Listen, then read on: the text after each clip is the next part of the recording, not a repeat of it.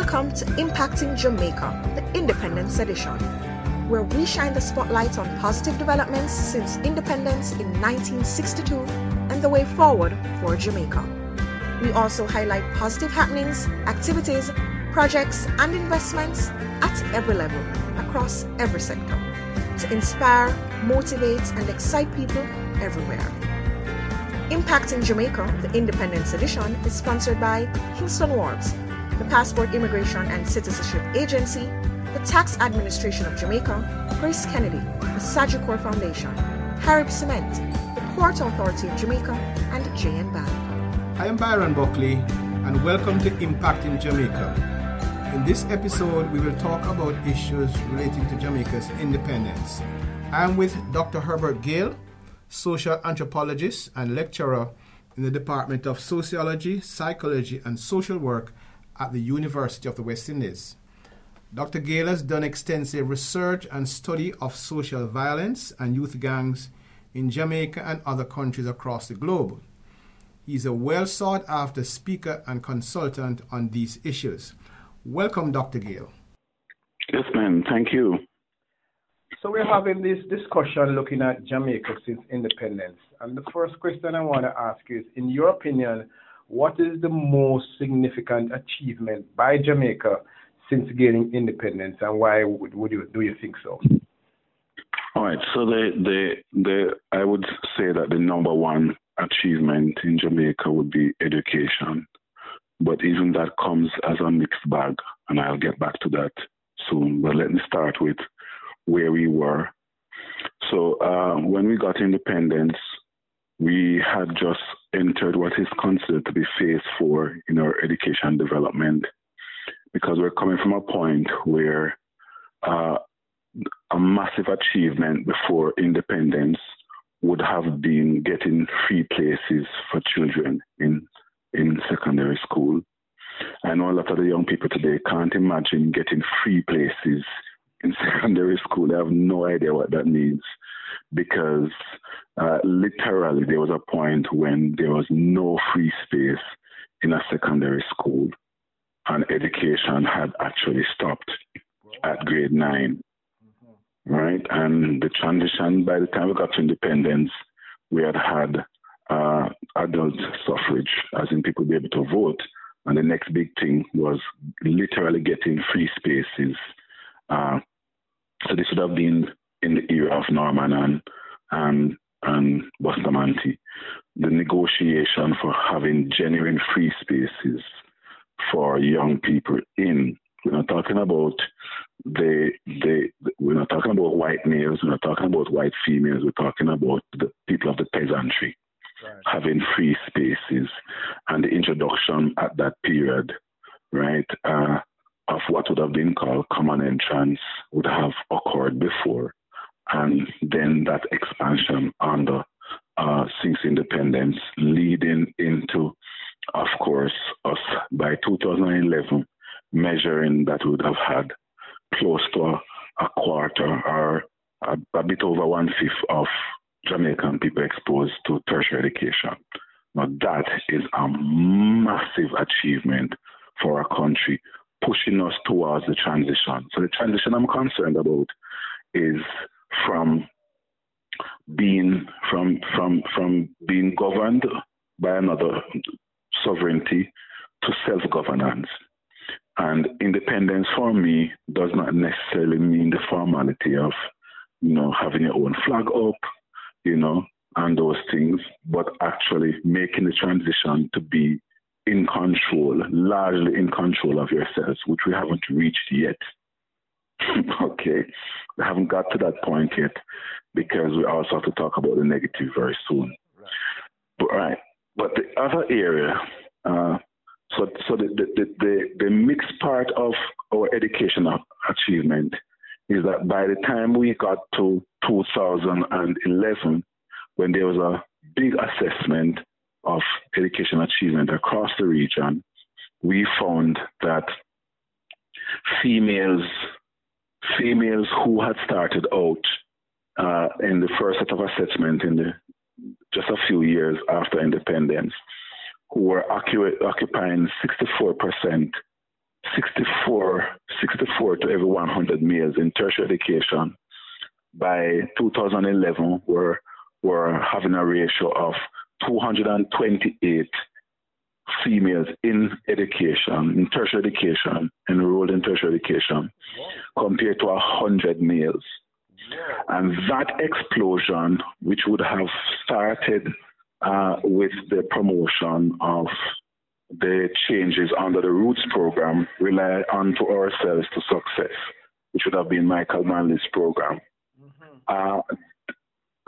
fostered by the feminist movement internationally. Nobody calculated that in all of this, that black men were not in a position of advantage in the very first place. And therefore, either they needed a movement for themselves, or they needed to have been a rhetoric or some program from government or NGOs or independent international development partners we call IDP to push both groups forward. And now, a word from our sponsors.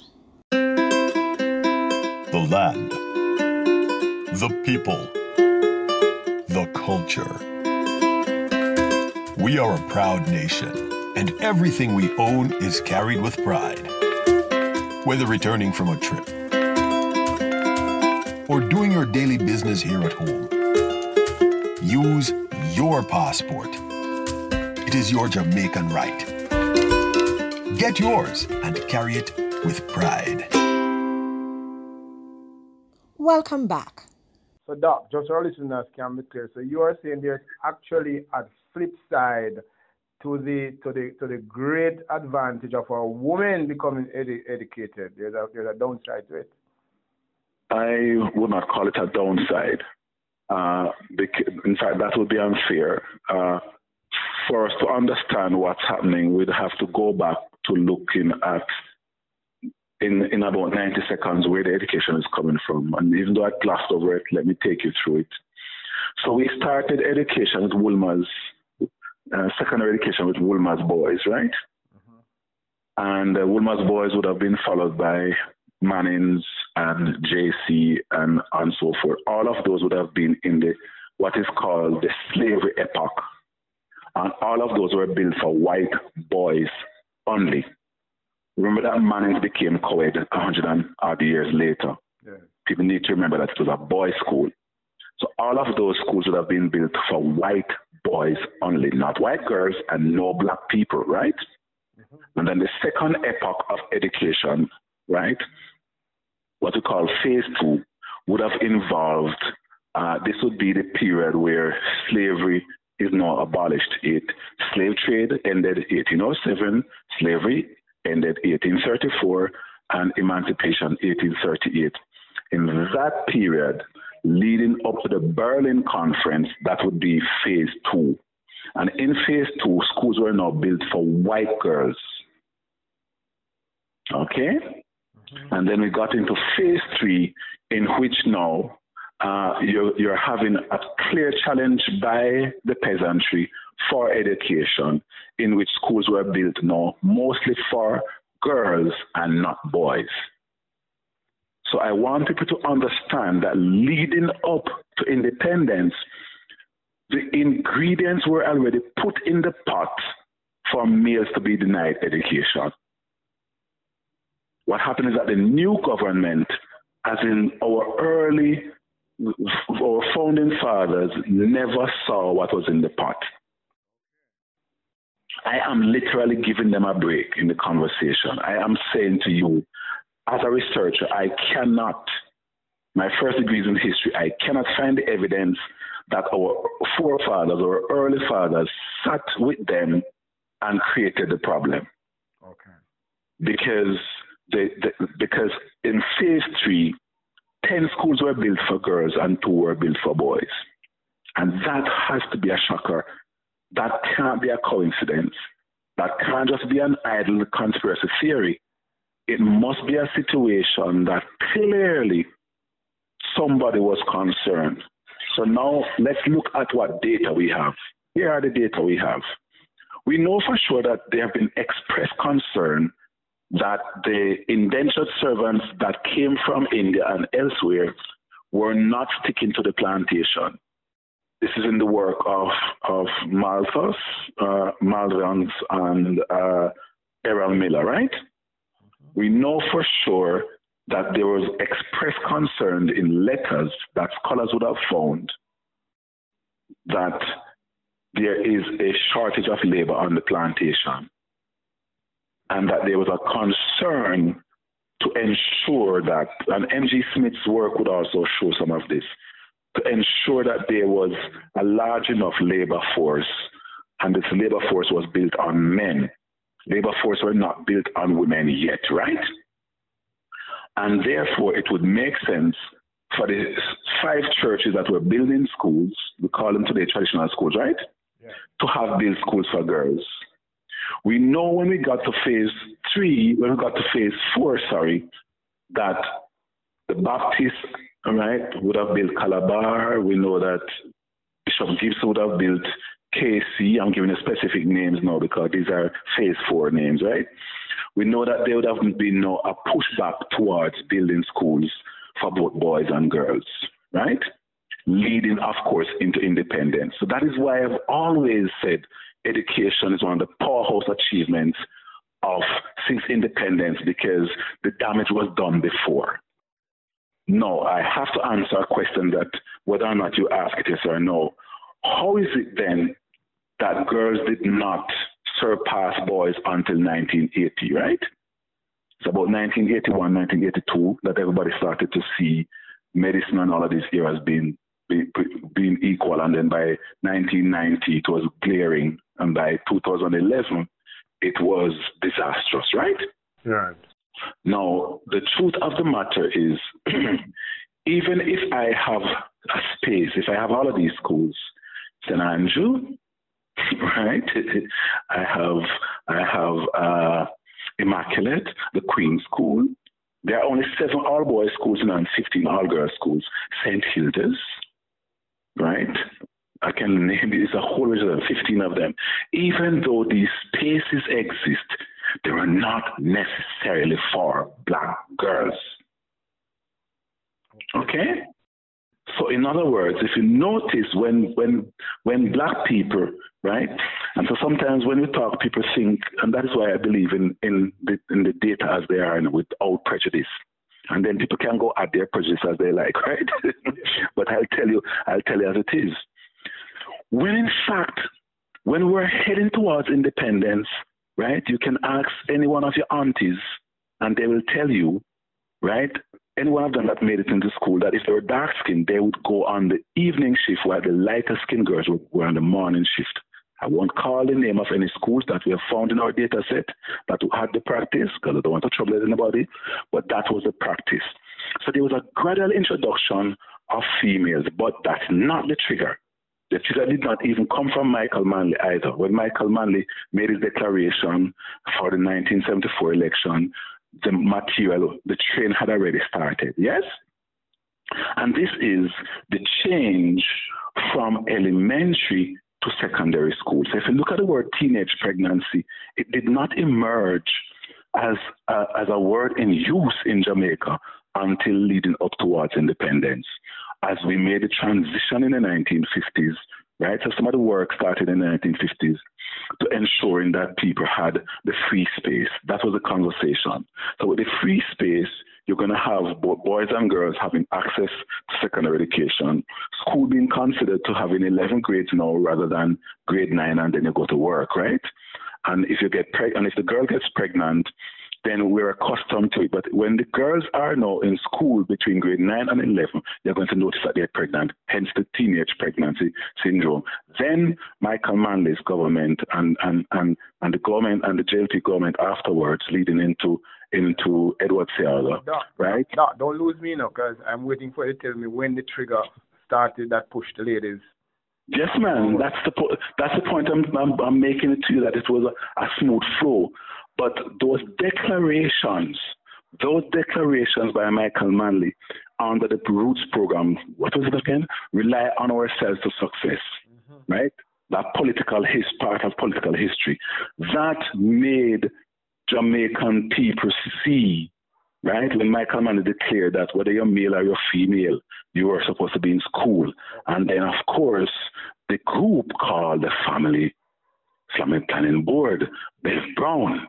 Right. That piece of machinery, two is better than too many, created, in my estimation, not just the symbolic, but the registered and documented frame for change for women in terms of how women view their place. And that, of course, would have been pushed by the North very rapido, because here was a country declaring an equal space for women, or a space for women outside of the home. So if you look at that and track, as I've had to do for my work at UWI, in the publication of Males and Tertiary Education, right, answering why men are not at UWI some years ago.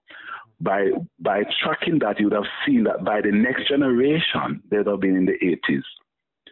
So because women could not just get that declaration and immediately go into university, it would take some time. So when you track it, it's the 15-year bar, which is what is considered to be half of a generation, meaning that by that time you'd have had children, you are going to see a perfect correlation of women exploding into universities.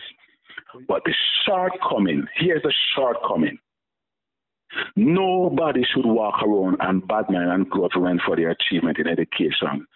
I have no such qualm about it, not even an infinitesimal ounce of emotion about it. My problem is that there should have been a promotion of young men valuing and getting an opportunity. The opportunity structures also for education, because both men and women came out of slavery. That's my problem. And now, a word from our sponsors. The land, the people, the culture. We are a proud nation, and everything we own is carried with pride. Whether returning from a trip or doing your daily business here at home, use your passport. It is your Jamaican right. Get yours and carry it with pride. Welcome back.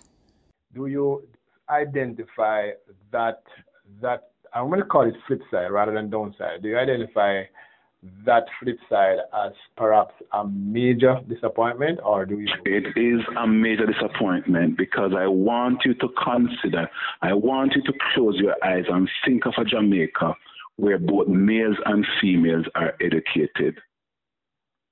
Just for your own fantasy for a couple seconds. Think of how beautiful it would be for a Jamaica in which the same amount of men and women are at the UWI. Remember, I've always told people, if you have a good thing, never ever bad mind the good thing. The good thing is that we have women at the university. Mm-hmm. That is not my problem. I have no beef with that. In fact, if we could get 20% more women at the university, I would. But the other side is my problem. There has been absolutely no policy, international or national, trying to address the counterparts of the women who are moving ahead. Okay. And that is why when I came back home in 2007 from England, I made a statement that people thought was very provocative. I said, in the direction we're going, a lot of women are going to have an MA and no MAN. A lot of men are going to have dollars but no sense. Well, let me ask you,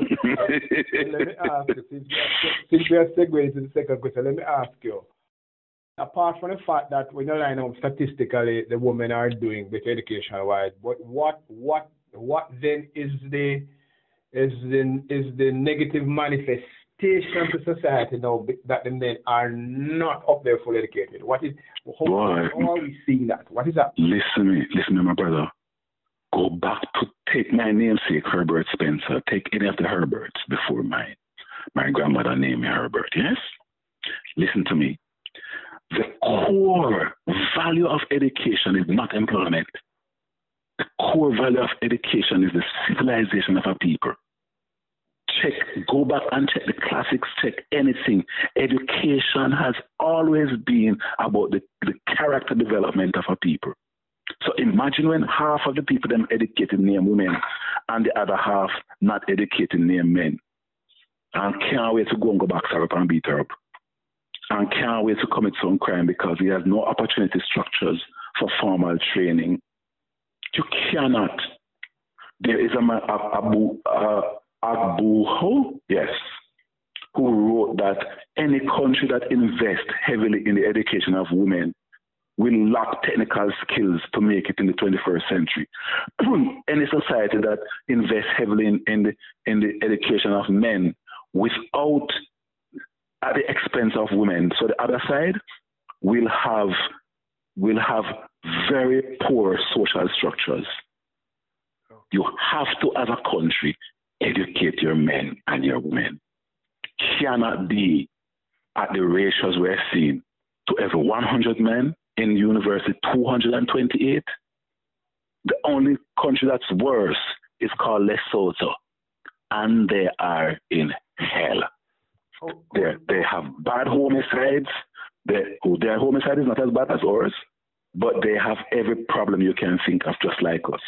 Anywhere. So now I'm going to send you to UNODC, United Nations Office on Drug and Crime, and they've published in 2006 that countries where males have, when you have high illiteracy of males, if you take the top 20 most violent countries in the world, they all have two problems.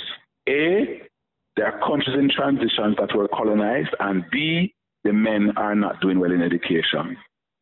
Go check. There is no country at all in the top 20 most violent in the world. Right? Jamaica is a fourth, where men are 90% literate.